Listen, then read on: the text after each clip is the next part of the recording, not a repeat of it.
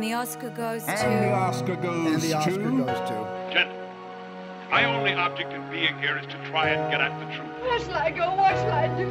He's looking at you, kid. Frankly, my dear, I don't give a damn. Could have been a contender. Fasten your I could have been somebody. They can only kill me with a golden bullet. What have I done? Call me Mr. Tibbs. I'm gonna make him an offer again. All real Love is too weak a word for I loathe you. I love you.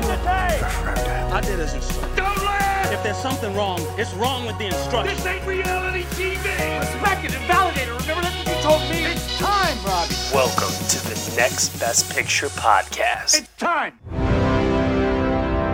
Hello, everyone, and welcome to episode 11 of the Next Best Picture podcast. I am your host, Matt Neglia, and today we've got, drumroll, Will. Hi, guys. And Michael. Hello. All right, guys, it's good to have both of you on as we are here to talk about quite a lot of different aspects of the award season right now. But first and foremost, there was an event that occurred on Tuesday. It is very important. I don't want to necessarily skip over it, and I also don't want to linger on it, so let's just get it out of the way really quickly. It looks like Donald Trump is going to be our president of the United States. What does this possibly mean in an election year for the Oscars? So, I know Matt wrote a piece on this recently, and obviously it's difficult to tell because there's not a tremendous amount of data, and correlation doesn't equal causation, etc., etc. But it is possible we will see some kind of reaction from the Academy now that the mood may not be quite as optimistic as it was in Hollywood a week ago. It could go one of two ways. In 2004, post-George Bush election, the most depressing movie imaginable, Million Dollar Baby, won Best Picture. In 2008, post-Barack Obama election, the most upbeat movie imaginable, Slumdog Millionaire, won Best Picture. So it could go either way. I tend to think this just strengthens La La Land's case because people want escapism and La La Land will presumably make them happy. But what will be more interesting is to see if movies like Arrival that have a message about nations working together and getting over our issues, and Moonlight, which is a important and diverse film, get more attention now than they would have previously. There are also explicitly political films like Jackie and Miss Sloane that might get more consideration. You know, Jackie certainly might. Miss Sloane has premiered to mixed reviews. But even a review from, I think, Collider listed it as one of those films that you wouldn't like outside of 2016, but in 2016 it's relevant. So we might see some influence there. I'm just not sure how much. I agree with the La La Land thing in that people are looking for escapism, and on one hand, you look at everything that's going on in the country and how people are responding to a possible Trump presidency, or it's not possible at this point, it's going to happen, that he was elected by the Electoral College. But, you know what, some people could view it as crude to turn it back to an award show when so much is going on in society. People are being marginalized and just attacked. But you have a film like Moonlight, like we just said, that presents a side of America that most people have ignored for the most part, and that we don't know as much about, living in these suburban areas. Or you could have La La Land, which is just light and fun and just something we need to just take away from the horrors of what's going on in our world. So, I mean, look, it's just a tough situation that we have going on in this country, and sometimes something like the Oscars could provide an escape. Other times it's a reflection of what we have in our society. I just want to say, too, that so many people over the years have been wishing this for me. So, strangers, you know, I'm walking in the street, people say something to me, I go in a doctor's office, I go in a whatever. Elevators, people saying, I wish you should win, I go for an x-ray, you should win one. We had a lot of films drop this week in terms of reviews. We're starting to finally get a lot more clarity. I mean, Fences we talked about last week. This week, It was Rules Don't Apply. Miss Sloane, as Will alluded to earlier. The Comedian, Moana, Allied, Fantastic Beasts, which we will be reviewing this weekend. I mean, there's a lot of stuff now starting to happen. And you know what? This is the thing that always freaks me out a lot, is when so many movies come out and they all turn out to be good. I mean, granted, Miss Sloane does seem to be somewhat divided, but there seems to be those that really do love it. The Comedian, I heard, didn't do very well. The Comedian, yeah. Sasha Stone said it was so bad she almost had a panic attack and left the theater. Yeah, it's one or two people were mixed, and then the majority were just brutal. So I don't think De Niro is going to be making another Oscar appearance this year. As I heard somebody say, he went from potential Golden Globe nominee to potential shared Razzie with Bad Grandpa. Yeah, man, that's still the worst film I've seen this year. I hated that film so much. Let's talk about Rules Don't Apply for a second. Let's. Yeah, of course. Michael's really excited about this. It's got okay reviews so far. It's got a 76 on Rotten Tomatoes last I checked. But there does seem to be one common theme, and that is that Warren Beatty is pretty decent in the lead role. Even though a lot of people are questioning the timeliness of the film and also whether or not if he should have been cast in the first place, but they seem to say that he's quite good. I haven't heard that. I've heard people just saying that it's one of the best thing, I can't say in years because he hasn't worked in years, but one of the defining roles in his later career. I think what some people point out is the age thing where, I mean, Beatty, if Warren Beatty is nominated, he will statistically be the oldest Best Actor nominee in history over Peter O'Toole and Richard Farnsworth. So he is playing a much older version of Howard Hughes than Howard Hughes was. And some people found the age difference between him and Lily Collins to be a bit icky, I think was the word I used. Yeah, well, consider that it's Howard Hughes also, one of the most eccentric figures of American culture. Let's also consider that as far as old men go, this is Warren freaking Beatty. He's yeah, right. He does not look his age, obviously. No, he's not like a frail, decaying, old man. He's still the charismatic, vibrant as ever. Exactly. Warren Beatty. I'm just saying what I saw people cite as maybe a reason you were talking about maybe he shouldn't have been cast. That was a reason I had seen listed on Twitter. I think that it is fair to say that this is a film that, in my opinion, I don't think it's Best Picture contender. I think Beatty is its best chance at a above the line nomination. I think below the line, costumes, production design, cinematography. People have been raving the cinematography within the Academy, I hear. At some of these screenings that happen on the two coasts, New York and Los Angeles, there is apparently applause whenever Caleb Deschanel's name comes up in the credits. Well, Deschanel is a legend. He's never won, correct? After 5 nominations? Correct. Right, I believe his last one was 2004. Yeah, Passion of the Christ, yeah. But he is an extremely gifted DP.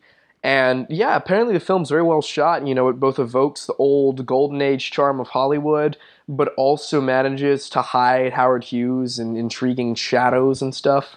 So I think it could be a cinematography contender, certainly costume and production design contender. I'm very interested to see this film because I do love Warren Beatty as one of my favorite public figures. I think he's an extraordinary filmmaker. Reds is one of the greatest films I've ever seen. And here it's apparently not just a film about how Howard Hughes plays a role in this love story between two young people in 1950s Hollywood, but he talks in some of his interviews that he made the film as a comment on America's sexual puritanism, something he seems to be very interested in, the culture of the time, how people responded to love and sex in the changing times, but also keeping like one foot in the old age of Hollywood and the new. So I'm very interested to see how he plays with these different things. He has a great cast assembled. And you know what? It's been so long since he made a movie. Everything he's directed has been nothing short of interesting. I hope this continues the trend. Let's also remember, too, that majority of his films that he does direct do end up getting some key Oscar nominations to some degree or another. So it's something that I'm not ruling out just yet, but let me put it to you also this way. I will not be surprised if the film does get snubbed in a couple of key areas, mainly Best Actor, so on and so forth. It depends on it. We need to hear more critical reactions to the film because, like I said, it doesn't appear to be unanimous, but it's decent enough right now that it could gain some traction. He will be, this is an interesting fun fact, if he's nominated, he will be the third actor to be nominated for playing Howard Hughes, after Leonardo DiCaprio and Jason Robards back in Melvin and Howard. Interesting. Also, when you look at Melvin and Howard and The Aviator, they both have actors who are appearing in Rules Don't Apply. Dabney Coleman was in Melvin and Howard, and Alec Baldwin was in The Aviator. Oh, that's bizarre. Let's move over to a couple other key films here. Moana reviews started to come in, for the most part, pretty overall positive from what I gather. I've heard it's not necessarily... I still think Zootopia wins Best Picture, though. Or Best Animated Film. Yeah, with everything going on this year, of course. It's the most relevant film of the year right now. Yeah, sorry. Yeah, animated film. I meant Zootopia, I think, is made all the more probably relevant in the minds of voters after this election. And I think its reviews are more overall stronger than Moana's. Yeah, I agree with that. Early Allied reactions came out as well. Costumes. Which I'm very much looking forward to. Yeah, I've heard the costumes in this are just probably an early contender for the win here. Will, what do you make of that? Yeah, we won't know true Allied reviews for another week or so, but World War II and 20th century costumes don't tend to win the category, but they can, as we saw at The Artist. And Marion Cotillard's dresses are going to be stunning. We can already tell that. If Allied is well reviewed, and we don't have a film sweep the categories, if La La Land, the voters go crazy for it, it could even take costume design.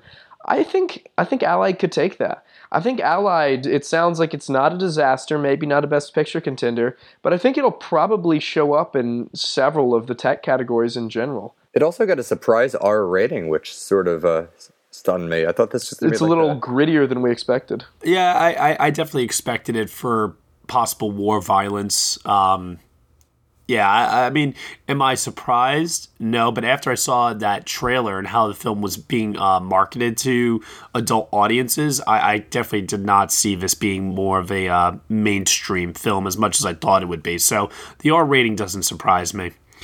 What else? Fantastic Beasts apparently is also not a disaster.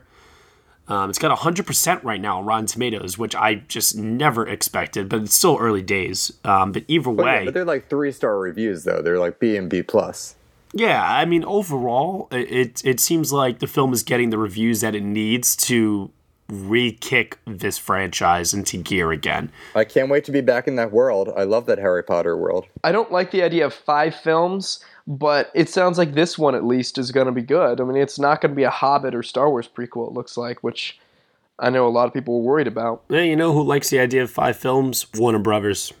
And Johnny Depp. Yeah. Oh, gosh, yeah. That's nuts. And Jon Voight, who is probably in a celebratory mood this week. Oh, man. I mean, and Robert De Niro is probably having the worst week of his life, right? He said he feels like he felt after 9/11. Really? Jesus. Now, I would have wanted to be a fly on the wall in the room when Jon Voight and J.K. Rowling walked the red carpet on Thursday. Oh, yeah. That'll be a little awkward. Slightly. Although I feel like their publicists are going to quell that situation as best as they can. Well, I think he's the villain in the movie, so... Oh, I thought it was Colin Farrell. I think he's like some corrupt politician, the Jon Voight character, if I'm not mistaken. Okay. So. Farrell is the main villain, though. Yeah, I'm not following the plot of this film, really. Yeah, I really don't know anything. I'm going to be surprised. I'm just picking up on the trailers. Yeah, basically. And then another film, which we heard a little bit more about, which I feel like we've been hearing a lot about now for the better part of the entire year, is The Founder.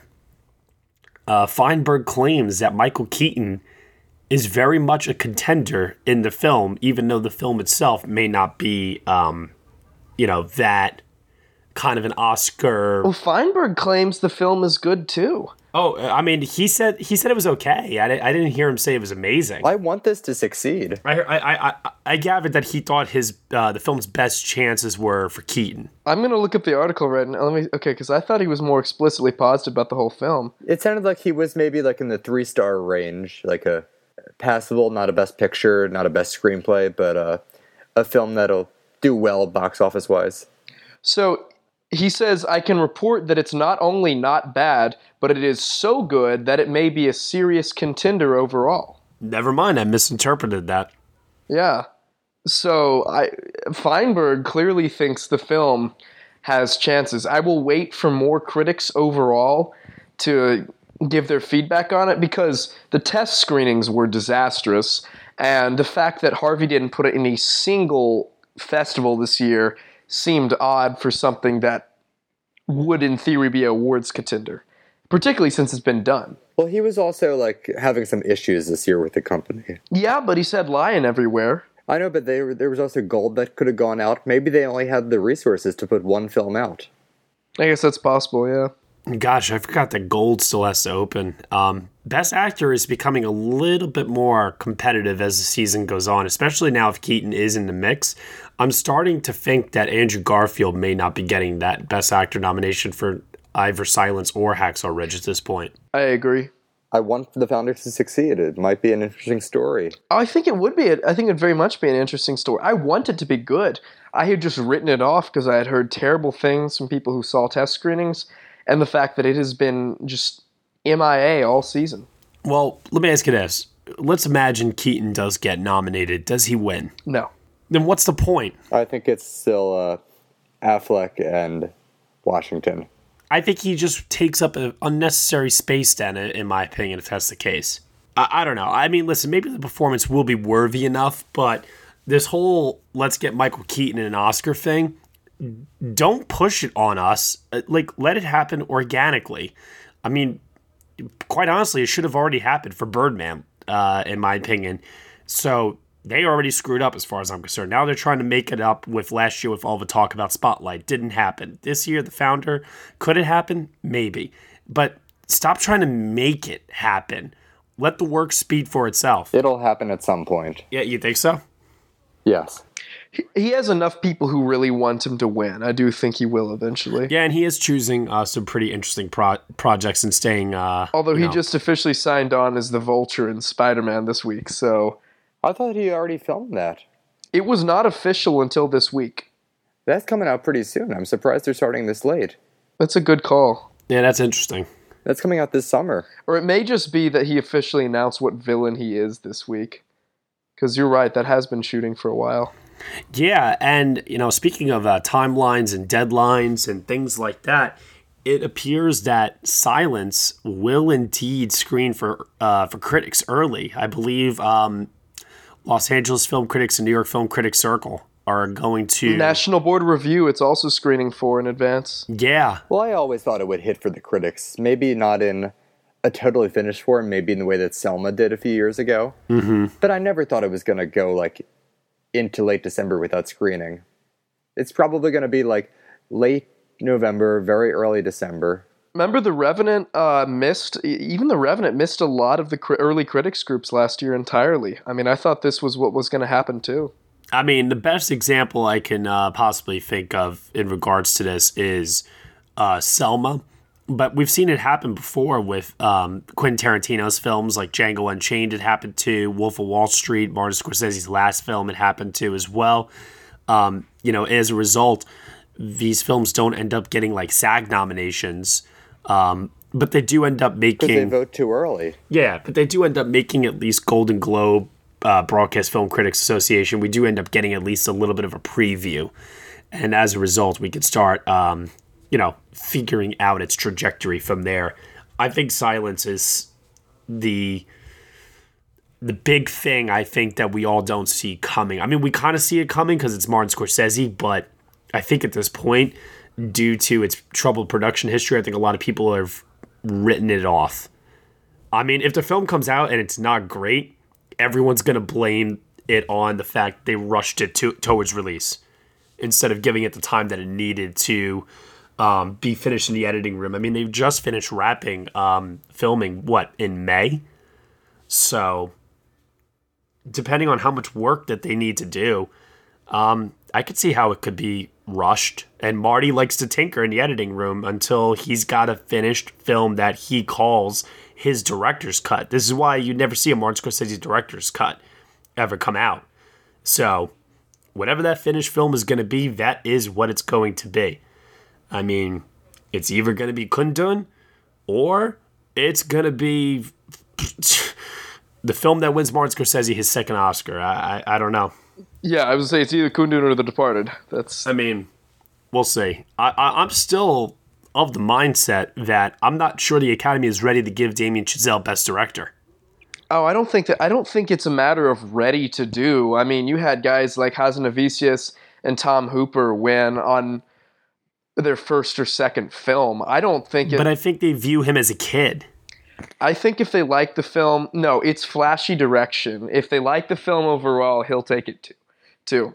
I keep saying this. The only times you have splits are either if somehow the director frontrunner doesn't get nominated, like Ben Affleck, due to a fluke, or if the direction and the Best Picture winner is not flashy. La La Land is very flashy. Crash did not have particularly flashy direction. Spotlight had very quiet direction. Those are, Shakespeare in Love compared to Saving Private Ryan had pretty quiet direction. Those are the type of films where you have a Best Picture, Best Director split.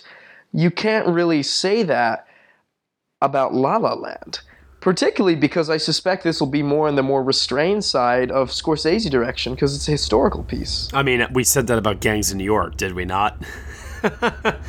And look how that turned out. I mean, with some of the,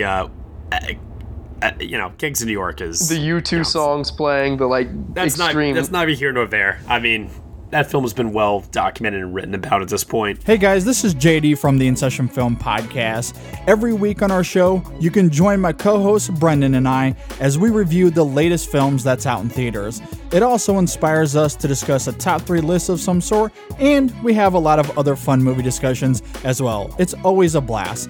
And we also have a show on Fridays called our Extra Film Podcast. This is a show that gives us the space to talk about the latest indies and art films and other classics that we normally just don't get to talk about on our main show. You can find our podcast on iTunes, Stitcher Radio, SoundCloud, TuneIn Radio, Player FM, and more. In fact, you can just see everything about us, including our social medias, at InSessionFilm.com. So join us every week. We'd absolutely love to have you. Let's move over to some other film news. Guys, what do we got here? Max Landis writing and directing an American Werewolf in London remake, a film that his own father directed. Yay or nay, trash, beautiful flowers. What do you guys, are you guys high or low on this, essentially? I'm not a Max Landis fan, necessarily, so I think I'm better off just going with no comment here. It's just doesn't even really register for me. The internet shits on Max Landis a lot, but the bottom line is the man has only made 4 films, and one of them was pretty good with Chronicle. So I don't think an American Werewolf in London remake needs to happen. I think it's odd to be remaking a film that made your dad, it was such a success for your dad. I would kind of wish he would do a original property. But I don't hate Max Landis the way some of the internet does. So I'm not going to automatically say this is going to be a disaster. Okay. I mean, I think it will be. I mean, I don't. He's got a special place in my heart forever for making this wrestling video that made its way on the internet for a little while, because I was a wrestling fan in the 90s. And this video, I thought, really just spoke out to anybody that ever cared or loved or enjoyed wrestling. So he's got a little spot there for me, always, for making that. But on the whole, he just comes off as entitled, snotty little brat that's had everything handed to him in Hollywood. So I mean, I know that's how the internet also perceives him as well. I mean, it is what it is. I'm not really looking forward to it. Let's just put it that way. It's not high on my list, but I'm not going to be one of those people who thinks this is a guaranteed disaster. I mean, like, I'm not anticipating it. I'll say that, and I don't think it should happen. But yeah. But I will tell you something that I am looking forward to now. Robert Eggers, the director of The Witch from earlier this year, has announced his next film to be a remake of Nosferatu. Now, doesn't that sound like an intriguing film? Yes, although I will be interested to see how he spins it differently from other Dracula films and other... I think it'll certainly have great production design and atmosphere, but I kind of wish he would tackle an original property. Because the Nosferatu story is essentially a version of Dracula without calling it Dracula because they couldn't get the rights, as I recall. So I don't know how he will make it really stand out from other vampire films. That being said, his direction in The Witch is some of my favorite of this year. I will see anything he does because he is clearly a very gifted director, but I do wish he would tackle another original property like The Witch instead. He definitely knows how to work with atmosphere, style, and mood, so if he can make it work, he definitely has the tools in his toolbox. Yeah. Yeah, no, he definitely does. It should be very interesting to see how it all comes together for him because I do think he shows a lot of promise, and I think that this is something that is a perfect vehicle follow-up for him. So we'll see how this one pans out. And Michael, I know this one will probably be dear to your heart. Robert Redford has announced that after his next 2 films, he will officially retire from acting. And he will focus squarely on direction. Misty watercolored memories of the way we were, as they once said in the film. What do you guys think? I mean, if anybody deserves it at this point in his career, Redford deserves to take a step back, right?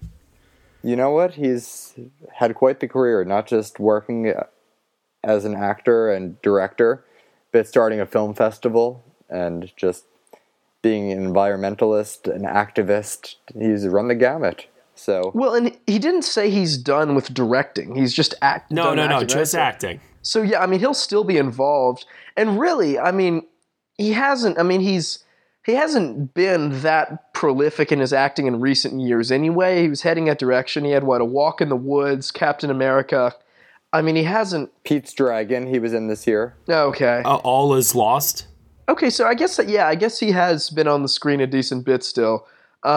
It's a shame. He will probably, unless one of his final 2 projects gets raved, probably never win an acting Oscar for a filmmaker who has been as iconic and an actor who has been as iconic as he has been.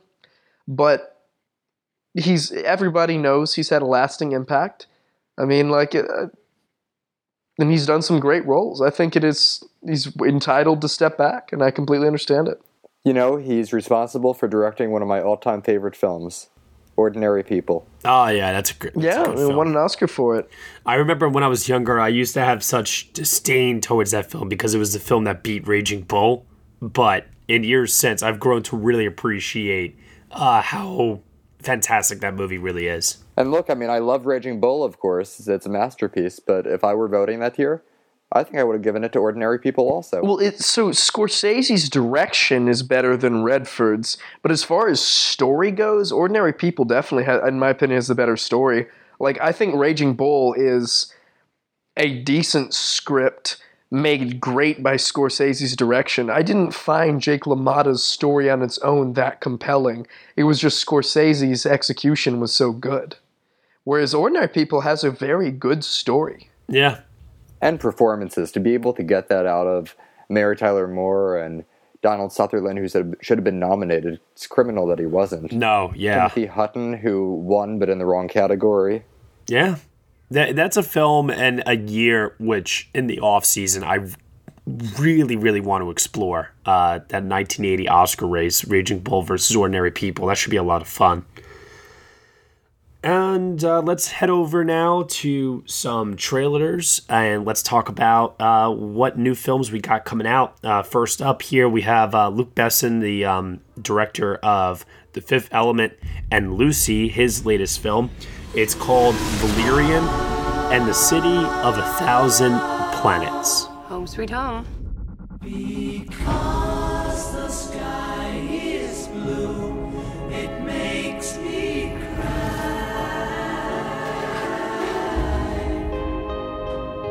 Because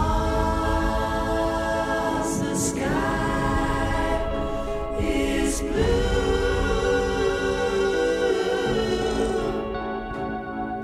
Because the wind is high, it blows my mind. We get on just great. You flirt. I smile. Yeah, we're a team.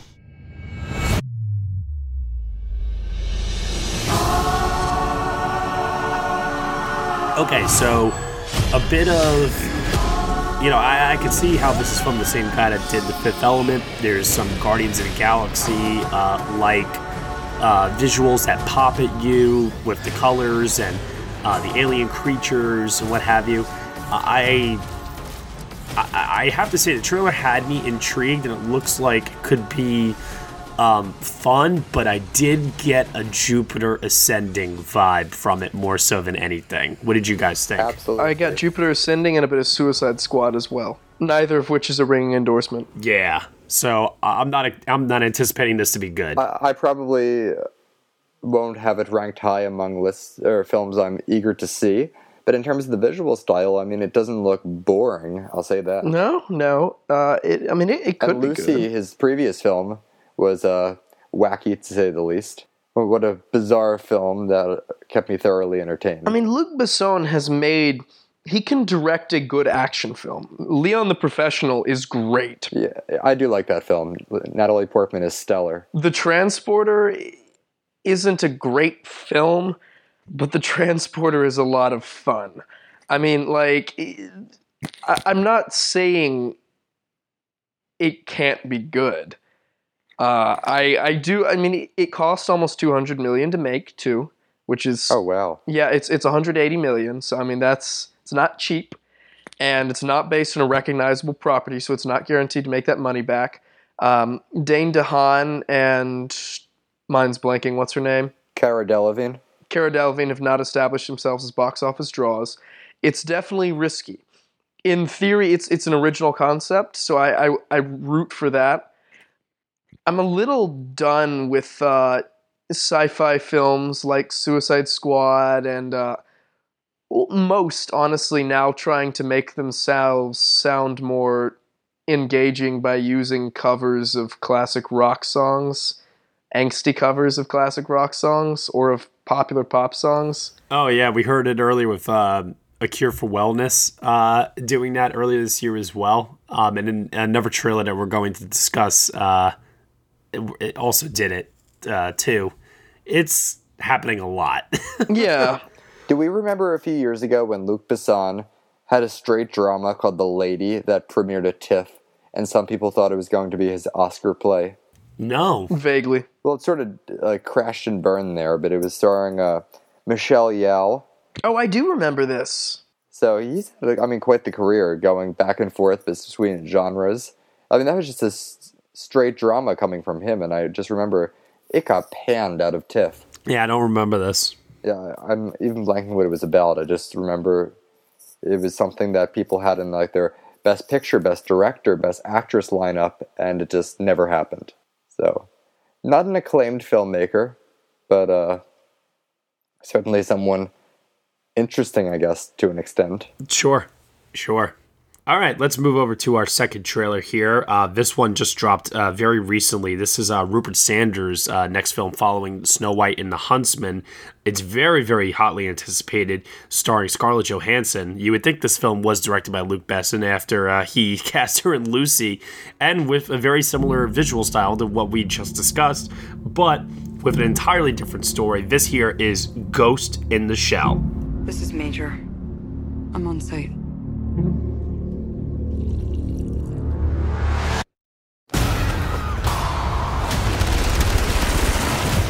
I'm going in.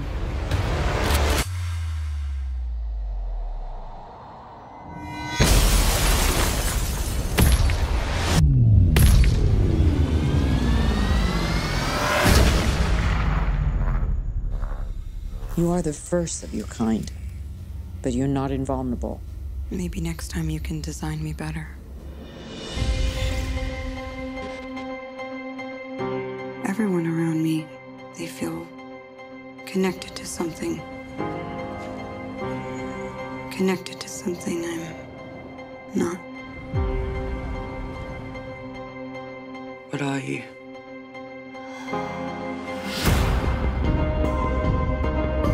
You were dying. We saved you. And now you save others. Words like violence break the silence. I never wanted, all ever needed is here. I don't know who to trust. You trust me, right? I know I have a past.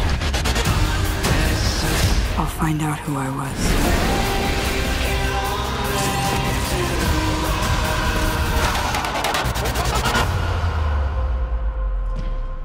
Everything they told you was a lie. Who are you? They did not save your life. They stole it. Now, this trailer won me over visually. This looks like, you take that previous trailer that we just talked about, and then you compare it to this. This seems more up my alley. What do you guys think? Yeah, it looks interesting. I mean, it's definitely feels a little bit like 2012's Total Recall remake, with a little bit of the Bourne Identity and Ex Machina thrown in there. But I'm open to the possibility of it being good. It's got some cool visuals. Yeah, I will check it out if it's well received. What do you guys think of Scarlett Johansson being cast in the lead role? There's quite a bit of controversy over her not being Asian for this role. And as a result, people are accusing the film of being whitewashing. I mean, why isn't there an Asian actress playing this lead role? There's such a diversity problem in Hollywood that it's like this is just continuing the trend that we shouldn't even be in the first place. Exactly. I think it is. I think it definitely is an issue. Nothing against Scarlett Johansson, but it's like, come on. Yeah, I'm not really qualified to comment there, but I definitely understand what you're saying. Is anybody familiar with the property that this is based on? None. I don't know really anything about it. I was aware of the anime growing up, but I never saw it. Okay, because I'm not either, which is good, I think, because that means I can head into this film with no expectations, and hopefully as a result, possibly enjoy it a little bit more. The film is also starring Pilou Asbæk, who you and I know from Game of Thrones this year. Mm-hmm. And Michael, I don't know if you saw this film, but the Denmark foreign language film, A War. I did not see it, but I know of it. Yeah, Juliette Binoche is in it. And Michael Pitt is also in this as well. Yeah, but let us not forget Juliette Binoche was also in Godzilla in a thankless role, so... Hey, listen, the first 20 minutes of Godzilla are actually pretty decent. I enjoyed Godzilla. I'm just saying, sometimes everybody needs a paycheck movie. Yeah, that's true. Absolutely.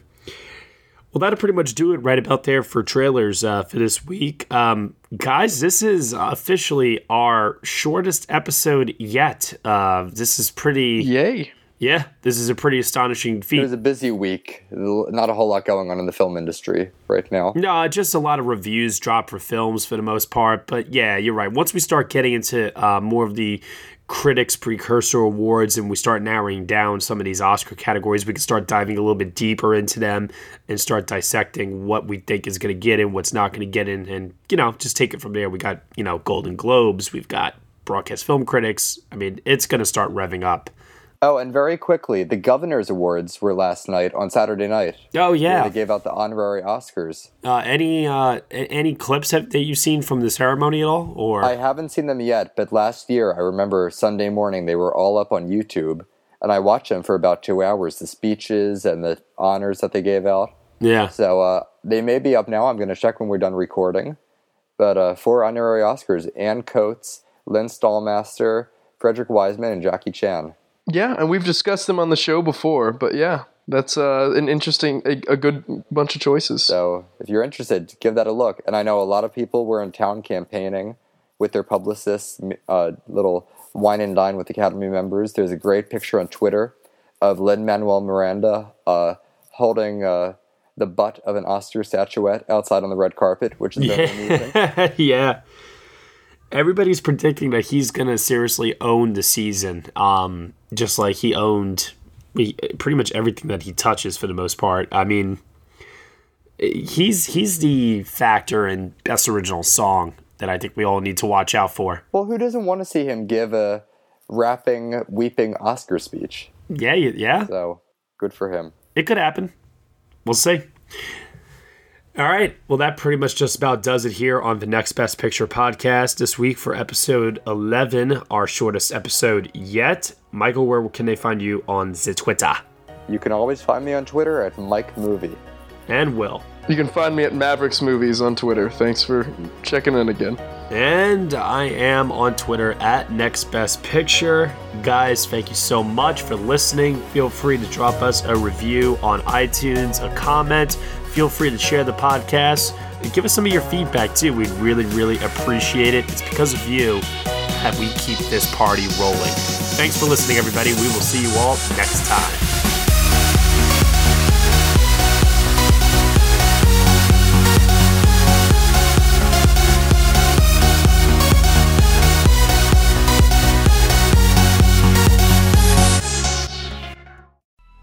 Coming up on 5 Minute News, I'm Anthony Davis.